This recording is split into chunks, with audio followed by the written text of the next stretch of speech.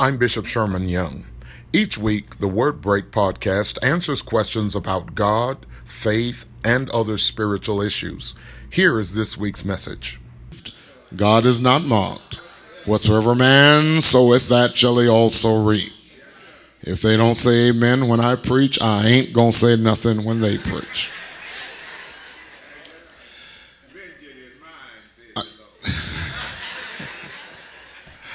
I started talking to you last night on the healing of Naaman, 2 Kings chapter 5. And I invite your attention to that passage of scripture in 2 Kings, the 5th chapter. And on evening last, I talked to you about successful but not happy, 2 Kings 5 and 1. I do encourage you to take the time to read the entire story in your devotional time as we go verse by verse. 2 Kings 5, verse 1 and a couple of the following verses. Now Naaman, captain of the army of the king of Syria, was a great man and honorable man in the eyes of his master, because by him the Lord had given victory or deliverance to Syria. He was a mighty man of valor, but he was a leper. Verse 2.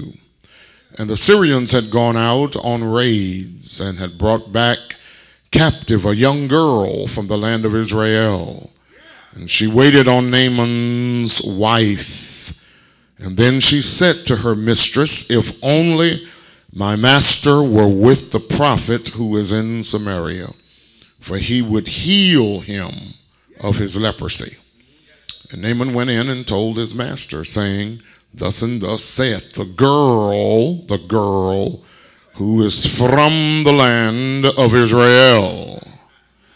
And the king of Syria said, go,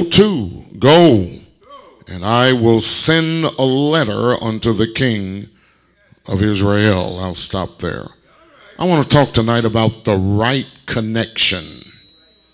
Would you say that, please? The right connection.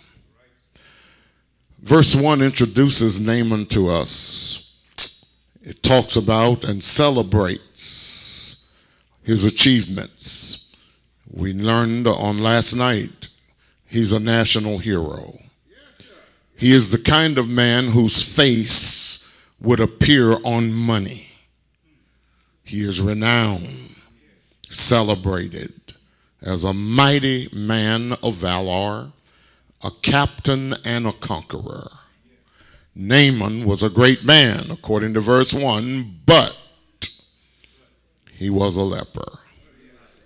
Now, but means yet he was a leper. With all of his accomplishments and everything he had done and everything that people said about him and celebrated him, parades held in his honor, yet he was a leper. The word but means nevertheless. With all of the great things to be said, nonetheless. It means however, or despite all of that. It means in spite of that mentioned above. It means just the same. Naaman was a leper. He was successful, but he had the worst disease known to man. The scriptures does not tell us how he got leprosy. We don't know that if on some raid or some military trip or in some warfare he encountered someone and captured them, touched them, not knowing that they had the disease. The Bible does not say whether or not he got this leprosy because he invaded a leper's colony where lepers were kept. And maybe without knowing or without thinking, he exposed himself to the most contagious disease of his time. But no matter how great you are, there is something. You may have all your degrees. You may be an academician. You may be wealthy. You may have a great career. But there's a shortcoming. All have sinned and come short of the glory of God. No matter how great we are, no matter how wise we are, no matter how wonderful others say that we are, there's something wrong. Something that only God can touch. With all of the greatness and all of the celebration, he had leprosy. Now Jesus recalls Naaman in Luke 4:27.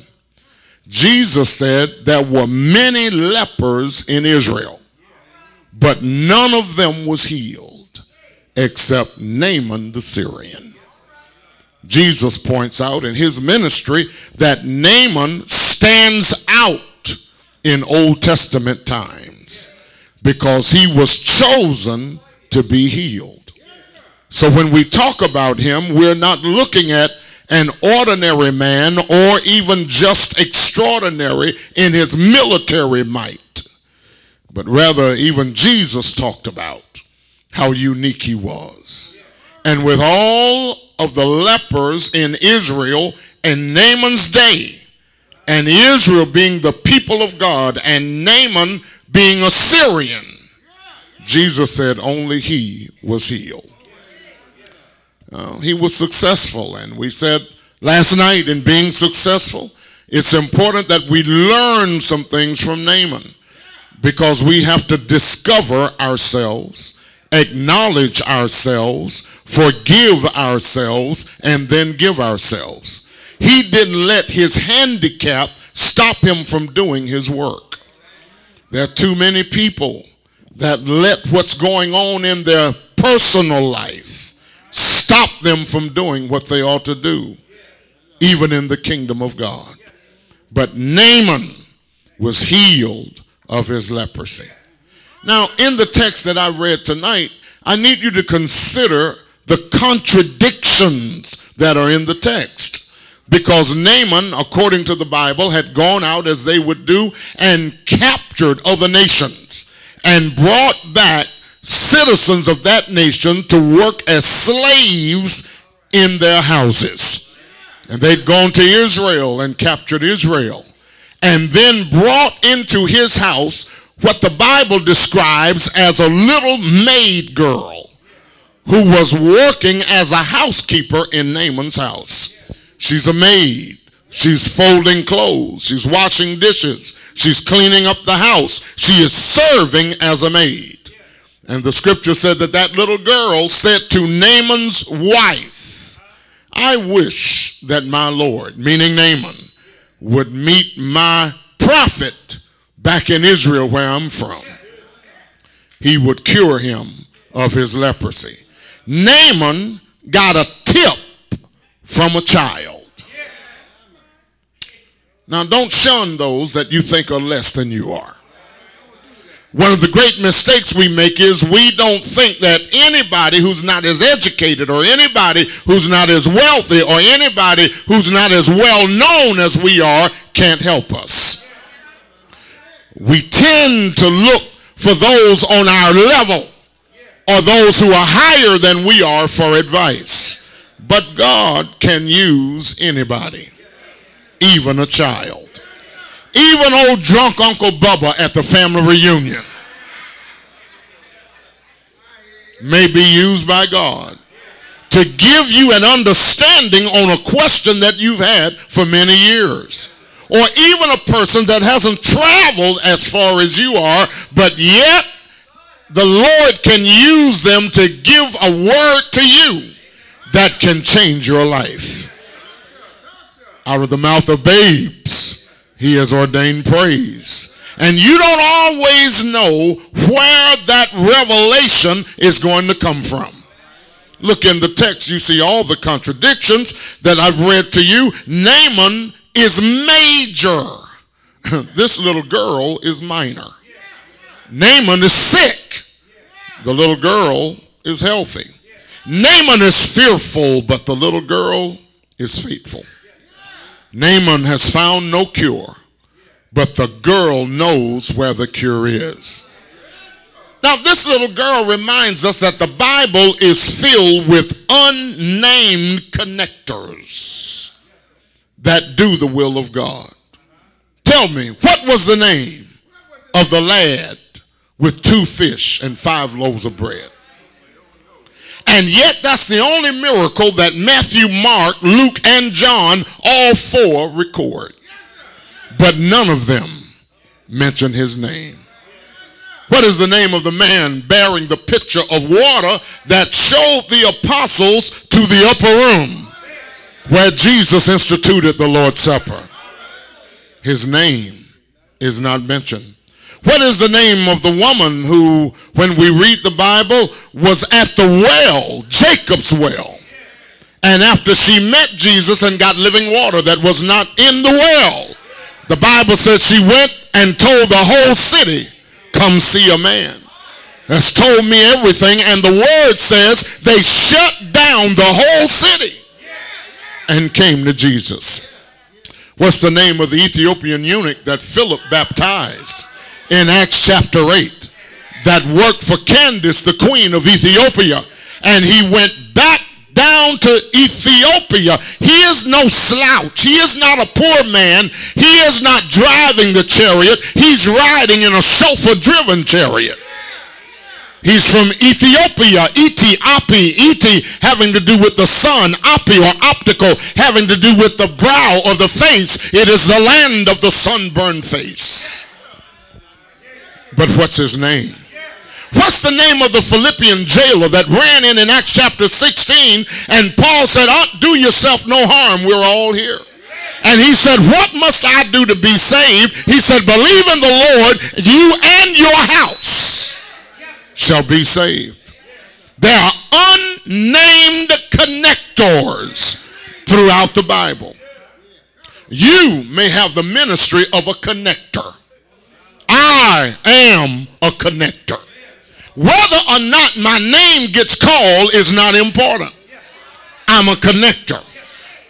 As a preacher of the gospel, my job is to connect you with your solution. You may not know who I am. You may not can spell who I am. You may not can remember tomorrow what the pastor said my name was, but when you're really serving the Lord, you don't care about your name being called. I don't mean any harm, but we live in a time where people want their name called too often.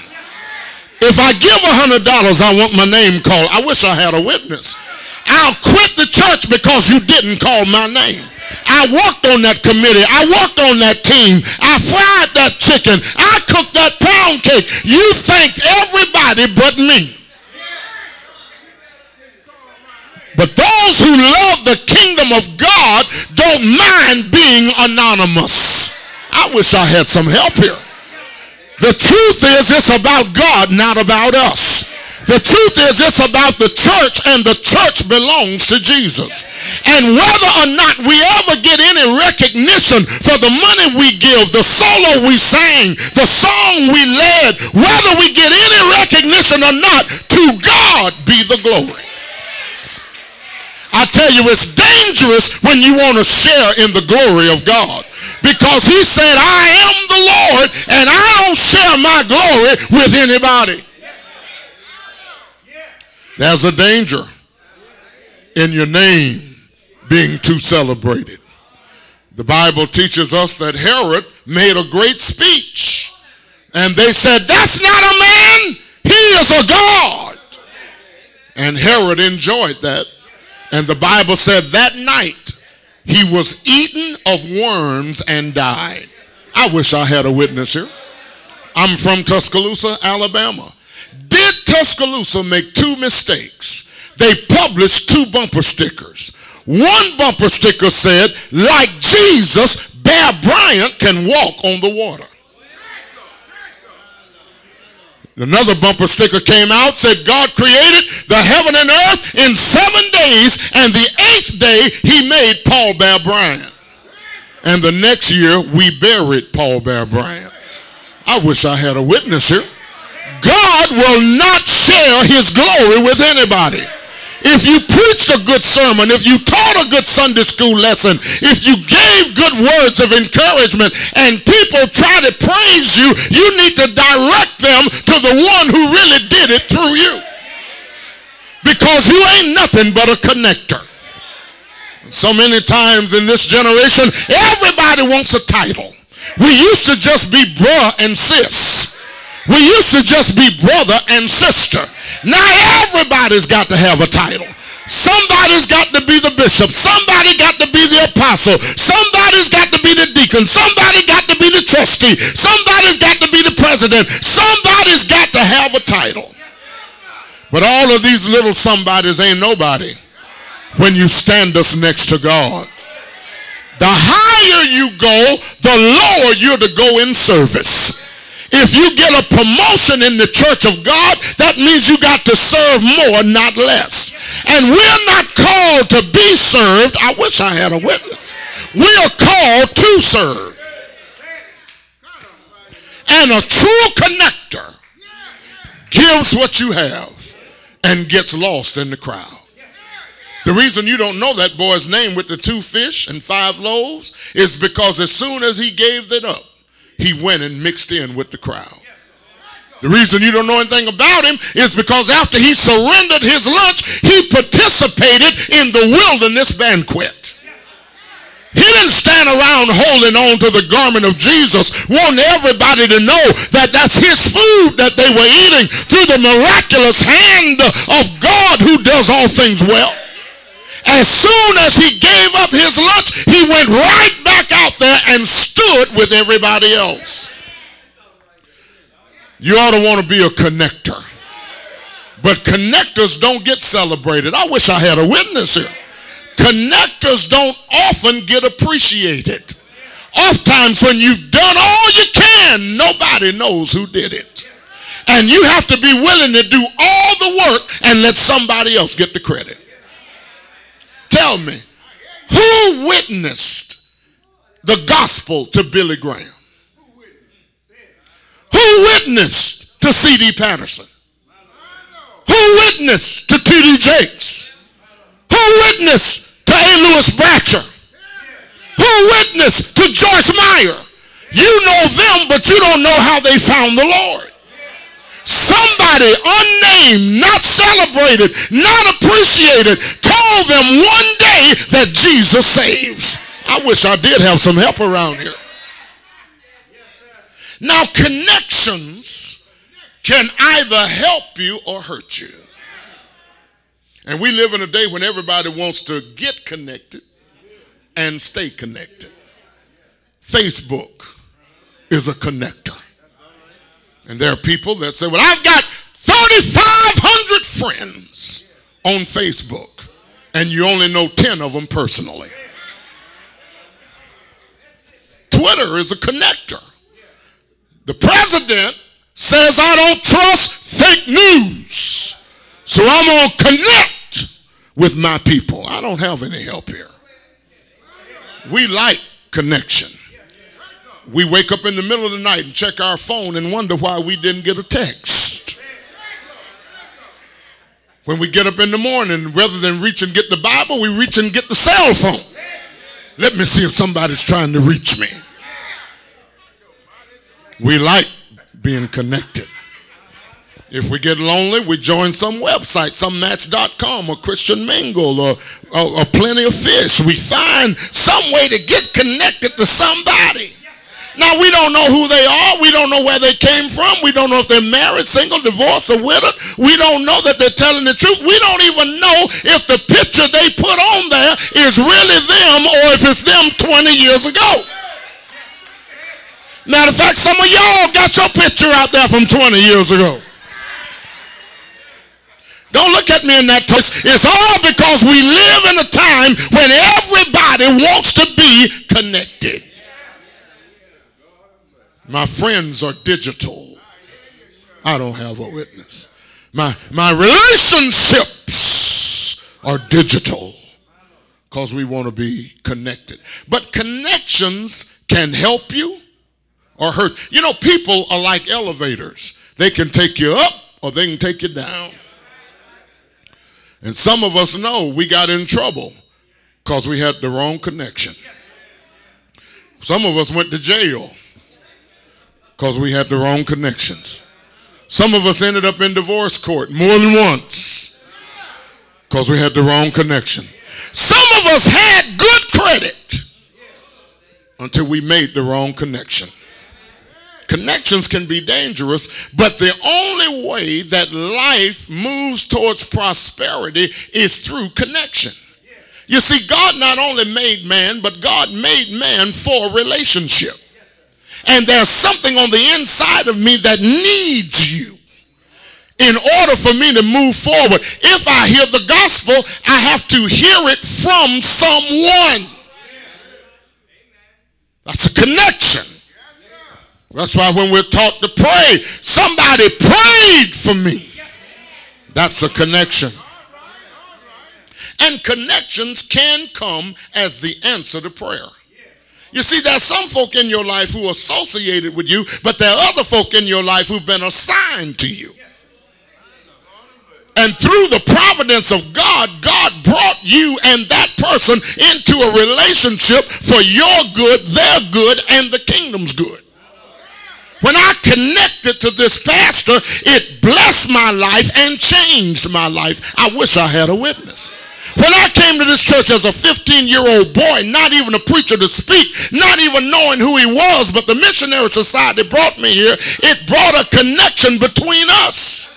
When we brought him to Tuscaloosa the next year to preach, it established that connection between us. And from then until now, I've watched him, I've studied him, I've admired him, I've seen him in his best. I've seen him rise to the top of his field and inspired me through the connection. I wish I had a witness. I pity anybody that's going to a church and they can't get inspired by who's up in the pulpit. Because there ought to be a connection between the pastor and the people. There ought to be a connection between the pulpit and the pew. And it ought to be for your good. Your pastor is assigned to your life. I wish I had a witness here.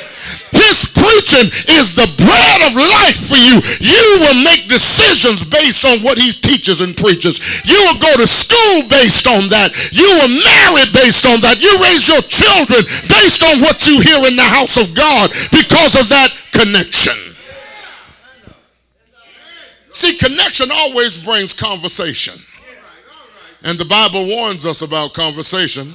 James talks about the tongue. Anybody read it? In James 3, he said the tongue can bring defilement. Then in James 3, he said the tongue can bring destruction. But then in James 3, he said the tongue can give direction. And here the connection came, check this out, from a younger generation. Now we like to think about old folk advising young folk. And it freaks us out that sometimes young people advise older people. See, when the generations connect, old folk and young folk, and I know I'm preaching in a time when old people don't trust young people. Come on now, don't get quiet now. But the truth is, old people have a fear of young people. Their bodies are tatted and painted. Their ears, their nose, their tongue, their navel is pierced. Their hair is too long and nappy and unwashed. I wish I had a witness now. Their music is too loud and violent. We have a fear of the younger generation. When I'm pumping gas at the gas station, I'm not worried about the police shooting me. But if I look up at 9 o'clock at night and see 3 16-year-olds coming down the sidewalk in my direction, I get nervous. Our cities are being run by our children. But when old and young connect, a powerful synergy is formed. When When old and young connect, you can see the value of generational equity. Yes, that prior generation has some wisdom for the younger generation. But baby, wisdom won't teach you how to turn that cell phone off and on. I don't have a witness here. I know what you did back in 1965, but that ain't going to help you send a text message.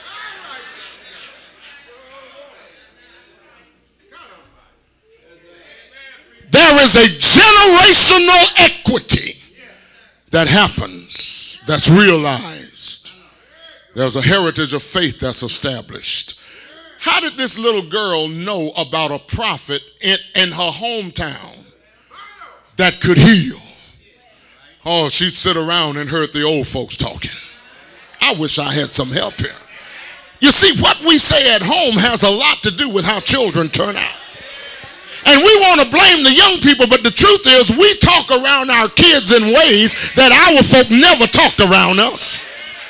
Oh, I don't mean no harm, just walk with me, but we got parents that cuss around their children. We got parents that gossip around their children. We got parents that talk about the pastor around their children. We got parents that talk about the deacons around their children, talk about the Sunday school teacher around their children. We've even got parents that will go up to the school and will offer to whip the teacher's hand parts because the teacher said a word of correction or discipline to their child. Oh, I know they don't do it where you live, but they do it where I live. When I was growing up, I never heard my mother gossip. When they got ready to do their gossiping, they made me walk a half mile in front of them. I wish I had a... When they got ready to talk grown folk talk, they didn't let me get involved. And then the little lightweight grown folk talk they were talking in front of me, if I opened my mouth, I got her fist in it. She said, don't you hear grown folks talking? I couldn't just come in and say, Mama, I want some Kool-Aid and interrupt a grown folk conversation. I had to stand there until I got acknowledged. And whenever they got through talking about what they were talking about, then she looked and said, what you want? Maybe the problem with the children aren't the children. Oh, I don't have any help, but I'm going to press on here anyhow.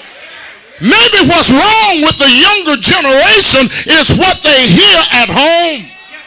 This girl was helpful to the captain of the host of Syria. She was helpful to a national hero, to the king's right-hand man. This girl was helpful because she knew her pastor back home had the answer. What if her folk back home had been running the pastor down? He ain't no good pastor. Oh, he can preach, but he ain't no good pastor. Oh, he can't preach. Lord, I just go to sleep every Sunday. I don't have a witness here. Oh, he holds service too long. I know I got there late, but I wanted to leave early.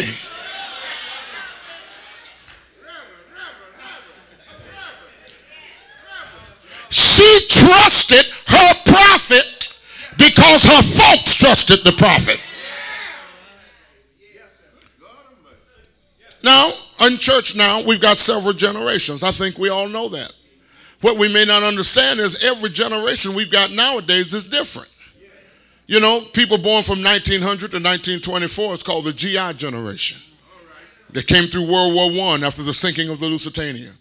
People born 1925 to 1945, the silent generation. They came through the Great Depression, and they survived it. They married younger than their mothers and fathers. People born 1945 to 1964 are the baby boomers. And people born 1965 to 1983 are baby busters. And people born 1984 to 2003 are millennials. And people born 2004 until now are digital natives. See, the challenge is that although we're all up in here together, we ain't the same. Because none of those generations think like the previous generation. We all have our own understanding of life, and we all have our own way that we handle things. You see, every baby boomer in here born between 1945 and 1964 was taught stuff by their parents that they didn't teach their own children. Let me give you an example. Everybody in this room born between 1945 and 1964 was taught that if it's thundering and lightning and storming, you need to be quiet because God is talking. And the worse the storm was, the longer you had to lay down. Not only did you have to lay down, you had to unplug the TV, unplug the radio, unplug the fan and the refrigerator. Because they said God was talking. Every baby boomer in this room was taught if it's raining outside and the sun is shining at the same time, the devil is.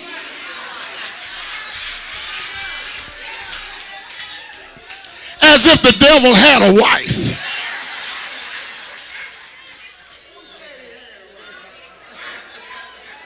Every baby boomer in this room was taught if your left hand is itching, money is coming from somewhere.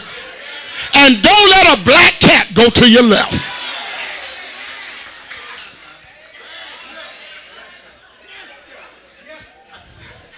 Baby boomers were born, most of us, at home. Some of us in the hospital, but you was kind of fancy if you're born in the hospital. Most of us was born at home when the midwife got there or just before she arrived. And because back then, they didn't go to the doctor unless it was the last resort. Because whatever was wrong with you, mama had something for it in the medicine cabinet. Castor oil, cod liver oil, 3-6s, mercurochrome, turpentine. If you got the flu, cow chip tea, or maybe you call it minnoweed tea. Now see, for those who are younger, they may not even know what that is. But that's when you go out and get cow manure and boil some hot water and boil that cow manure and drink it. It would either cure the cold or kill you. I had a friend came from Canada. They were very fancy people.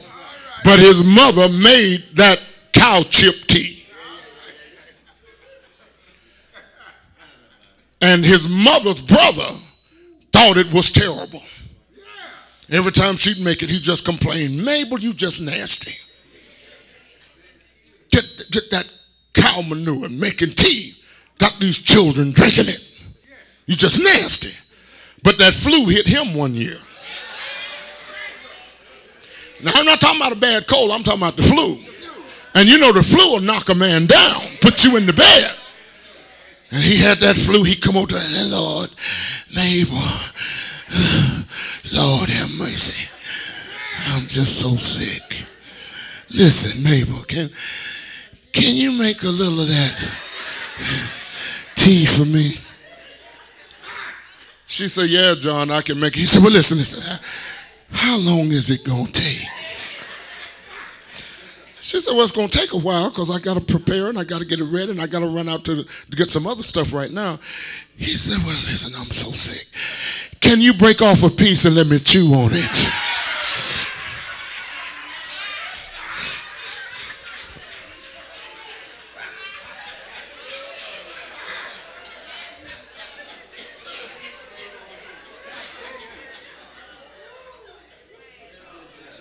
I don't have a witness here. But that was that generation. Everybody said that was then. Come on now, say that was then. Oh yeah, back then. Listen, they had their own solutions. But they said those things. They taught us those things, but you didn't teach that to your children.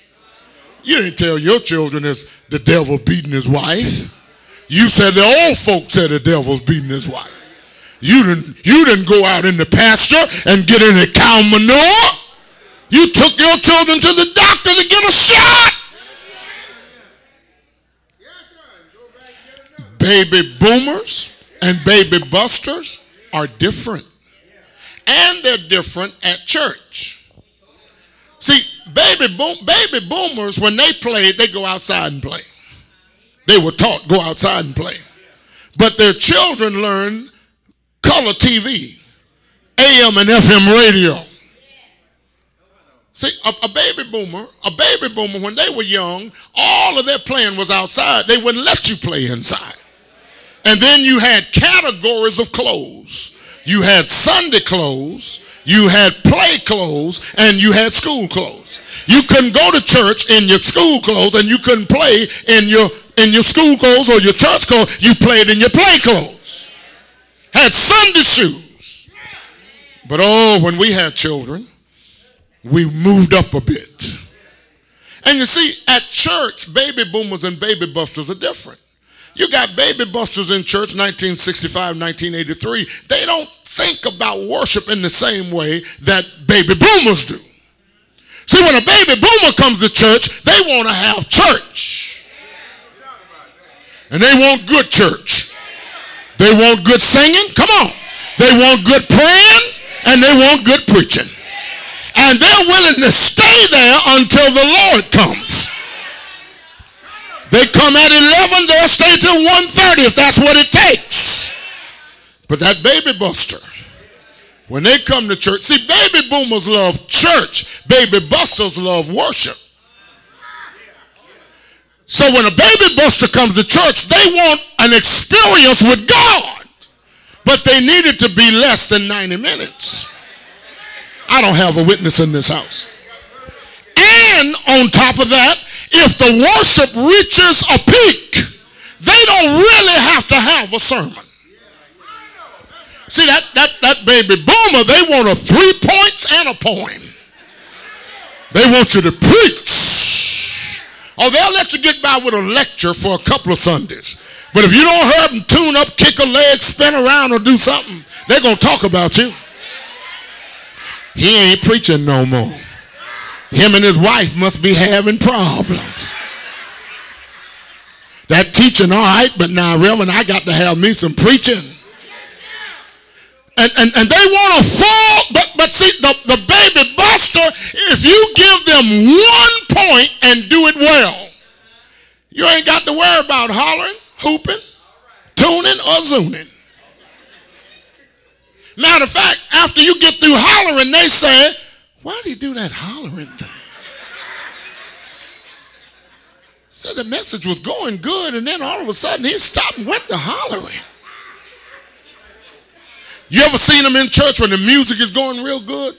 You go to some churches, like our church, you go to and they're just bouncing and bouncing and bouncing, and the music is going real good, and they're clapping and clapping and bouncing and bouncing. Well, see, after a while, the baby boomer and the silent generation is ready to move on. I preach at some churches and I watch when you got a band full of young musicians. They playing music, they never even look up to see where the pastor said keep going or stop. They just and the pastor's ready to preach. And the pastor's ready to preach when you hear him say, amen. See, now, amen don't mean bringing it means stop. Glory to God. Amen. And the people are just clapping and they're moving back. And finally, the pastor gets their attention and they calm down. I invite your attention to the book of Acts. And back in the choir, one of those young baby busters jumps straight up and starts spinning around. And the shouting takes off again. You get them calmed down, ready to preach, getting ready to read a scripture, and way back in the corner, somebody hollers, whoa! And the music takes off again. Now, about that time, the baby boomer has gotten aggravated with the baby buster. And she said, all right, sit down now, baby. Come on now. That's enough shouting now, baby. Come on. We got to get the word now. Can't live off of shouting. Come on, sit down now. Got to get the word now. Come on, amen. Come on now. Because they're different. See, after church, a baby boomer will come up to you and say, I enjoyed the sermon today. But a buster will come up to you and say, the word was rich today, Pastor. Younger people have a different take. The reason we had to put screens up in the church is not for the boomers, not for the busters, but the millennials. Because the millennials are used to a screen because they've seen one every day of their lives. I don't have a witness around here. Their first babysitter was a TV. You sit them in front of TV while you go and wash the dishes, and he said, don't he look like he understands what he sees? Your 3-year-old can work your cell phone better than you can. You give them a screen and they play games on your phone. I wish I had a witness. They go to school, they see screens all day long on computers. They come to church and there's no screen. They say, this is boring. Do you know what punishment I would have had to endure if I ever said to my mama church was boring? But generations are different. Somebody say different. But don't count the younger generation out because they're different. Some churches are just satisfied with no young people. But the truth is, God is the same God. The Bible that I read said from generation to generation, you are God. We got to forget that God, we got to remember that God always has included the next generation. Why, the girl that we're reading about tonight, as I close this, the Bible said was a young maid girl. David was a young shepherd boy. Jeremiah was a 10-year-old child. Josiah was an 8-year-old king. The boy with the 2 fish and 5 loaves was a lad. Rhoda heard Peter knocking on the door after his jail release, and she's called a damsel. The young generation has something to offer. Look at what this girl says. If my master, if my Lord were with the prophet in my hometown, he could get healed. Look at her valuable faith. She knew the prophet in Samaria, but here's what she said. She talked better than church folk. She didn't say he might get healed. She didn't say maybe he'll get healed. She said if Naaman met my pastor, he would be healed. I wish I had some faith in this room. Faith always speaks in terms of definitive terms. If you're speaking in faith, you don't put a maybe, a guess. You don't say, Lord, if it be your will. You only pray the will of God. She knew the prophet could help. But not only look at her valuable faith, look at her voracious forgiveness. She's a slave. Most of us would have had an attitude. Got me here working, cleaning up for free. Using me. Took me from my family, my mama, my daddy, my uncles and aunties. Got me way down here in Syria. But she forgave Naaman for putting her in slavery. Some folk have something good to offer, but their attitude keeps them back. Walking around with a chip on your shoulder, the Lord can't use you and the Lord can't bless you. Young people hate hypocrisy. I don't have a witness here. You cussing them at home and shouting at church on Sunday turns them off. She had honesty. She was veracious in what she said. But then look at her victorious foresight. She said he would cure him of his leprosy. 3 minutes and I'm sitting down. This girl is a picture of the church. How Well, number one, she's from Israel. And that represents covenant relationship. I said Israel had a covenant with God. And the church has a covenant. According to the Bible, the covenant that we have is a better covenant with better promises. I wish I had some help. I don't know why people always want to go back in the Old Testament and try to find them scriptures back there to make themselves feel bad. Don't eat fish with no scales. Then you don't want me to have catfish. You don't want me to eat shrimp, crab legs, and lobster. The devil is a lie. We always like to reach back into that bondage and get stuff to make people feel bad. But I'm here to remind you that Israel was God's people, but the church, we are God's children. Oh, I don't have a witness here. It said he came unto his own. His own refused him. They received him not. But to them, you and I, who did receive him, he's given us the power to become the sons of God. Oh, I don't go back to David's prayer. Give me a clean heart. Take not your Holy Spirit from me. Jesus told me the Holy Spirit lives inside of me. He doesn't live on top of me where he can be taken back. He lives inside of me. Know ye not that your body is the temple of the Holy Spirit? I said we got a better covenant. I said we got a better covenant. With God, we got a better covenant. Jesus said, I tell you what, when you pray, believe that you shall receive it and you shall have it. I said that's a better covenant. You know why we got a better covenant? Because we've been covered in the blood of Jesus. I wish I had a witness here.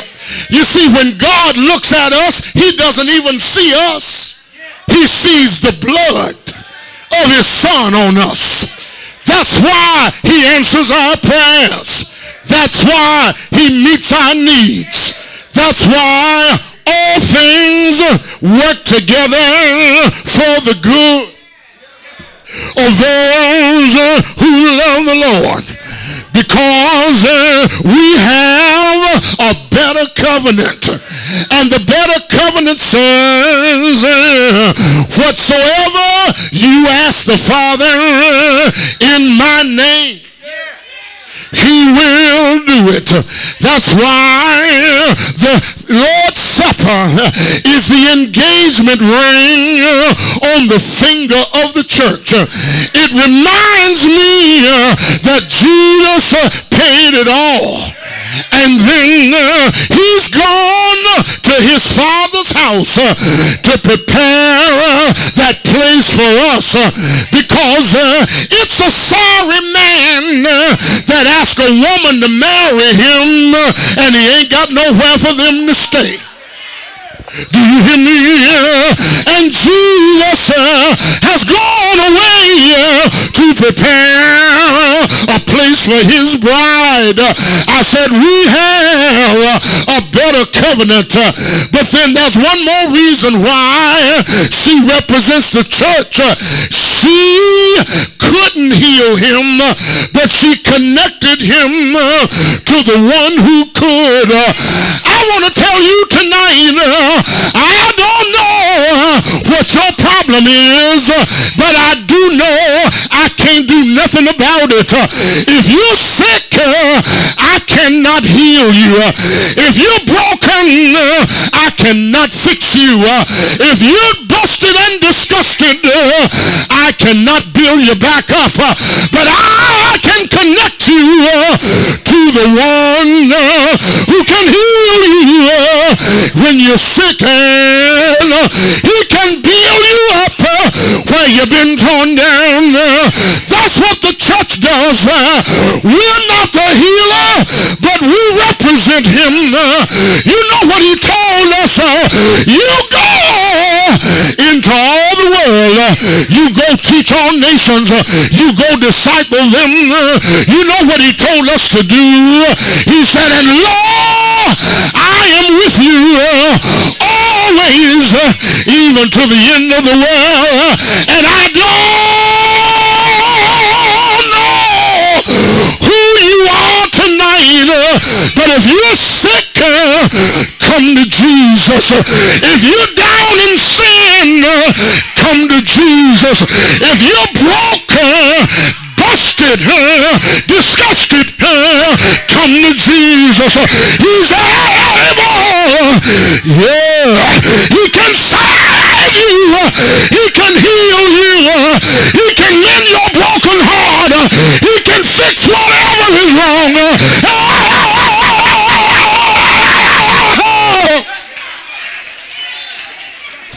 I'm finished right there. Say yes. Is there anybody here who will testify? He's a savior. He's a healer. He's a heart fixer. He's a mind regulator. Yeah.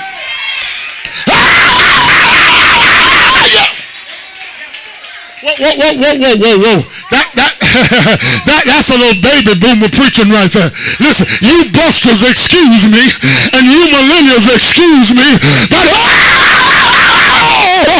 when I think about the goodness of Jesus and all that he's done for me, my hands say yes, my feet say yes, my heart say yes, my soul says yes.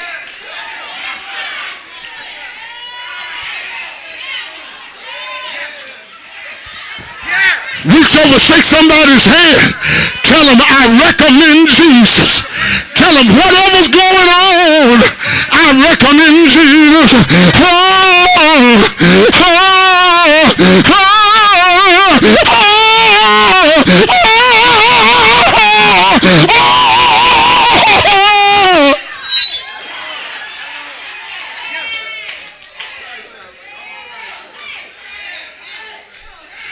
I recommend Jesus. Whatever your problem,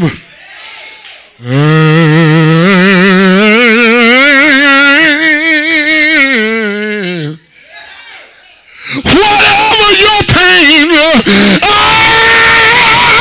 recommend Jesus.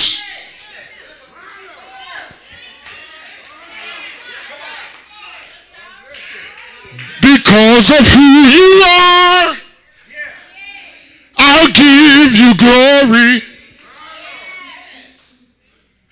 Because of who you are, I'll give you praise. Because of who you are, I will lift my voice and say, Lord, I worship you. Because of who you are, Lord, I worship you. Because of who you are. Well, who is it? Can you say Jehovah? That's it. My provider. My provider. Jehovah. What does he do? Lord, you reign. Lord, you reign in victory. Jehovah. You're my Prince of Peace.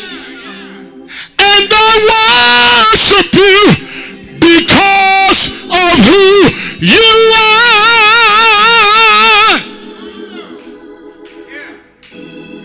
Because of who you are.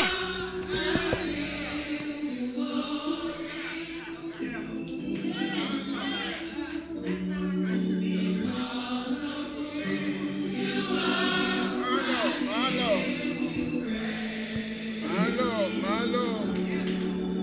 The door of the church is open. The door of the church is open. Candidates for baptism. By letter. By Christian experience. The door is open. The day you hear my voice, Harden not your heart as they did in the day of provocation. You are here tonight. Come to Jesus while the blood run warm in your veins. Come to the Lord. Give him your life tonight by the way of letting him come into your heart. For you have heard the word. You ought to have been convicted and convinced.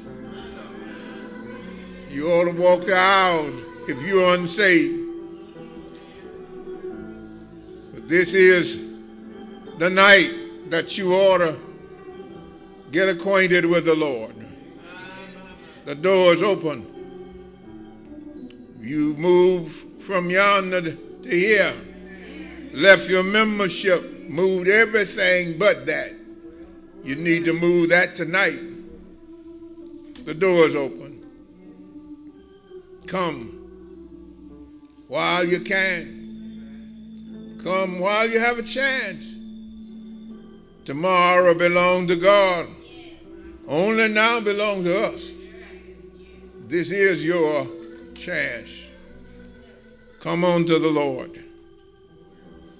Come on to the Lord. Come on to the Lord. Come on to the Lord. God bless. God keep you.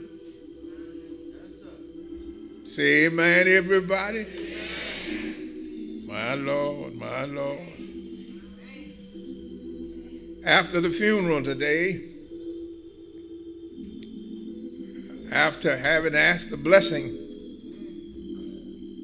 I said to the person on the dining committee, when you fix my plate, don't overload it. And yet they brought me a well-fixed plate. Sherman Young piled the plate up. Amen. I was trying to take some notes, but I didn't have enough plate. What a preacher. Amen. What a preacher. What a preacher. What a preacher. What a preacher. Thank you very kindly. Last night, successful but not happy. Tonight, the right connection. Thank God for the preacher. You know, folks ought not to have to beg us when we get to the point where we really know who God is and who we are, and that everything you have, God gave it to you. There are some folk you have to beg to serve. Some folk are gifted, beg them to preach. Some folks are gifted again, you have to beg them to sing. It ought not to be like that. You ought to be glad when somebody asks you. Amen. You ought to be glad. You ought not ever shake your head. You ought to come on anyhow. God has not blessed us for us to be shaking our head and saying no. God has blessed us in order that we ought to share. And he talked about the predicament that little girl was in. She could have said, let Mr. Naaman go to hell.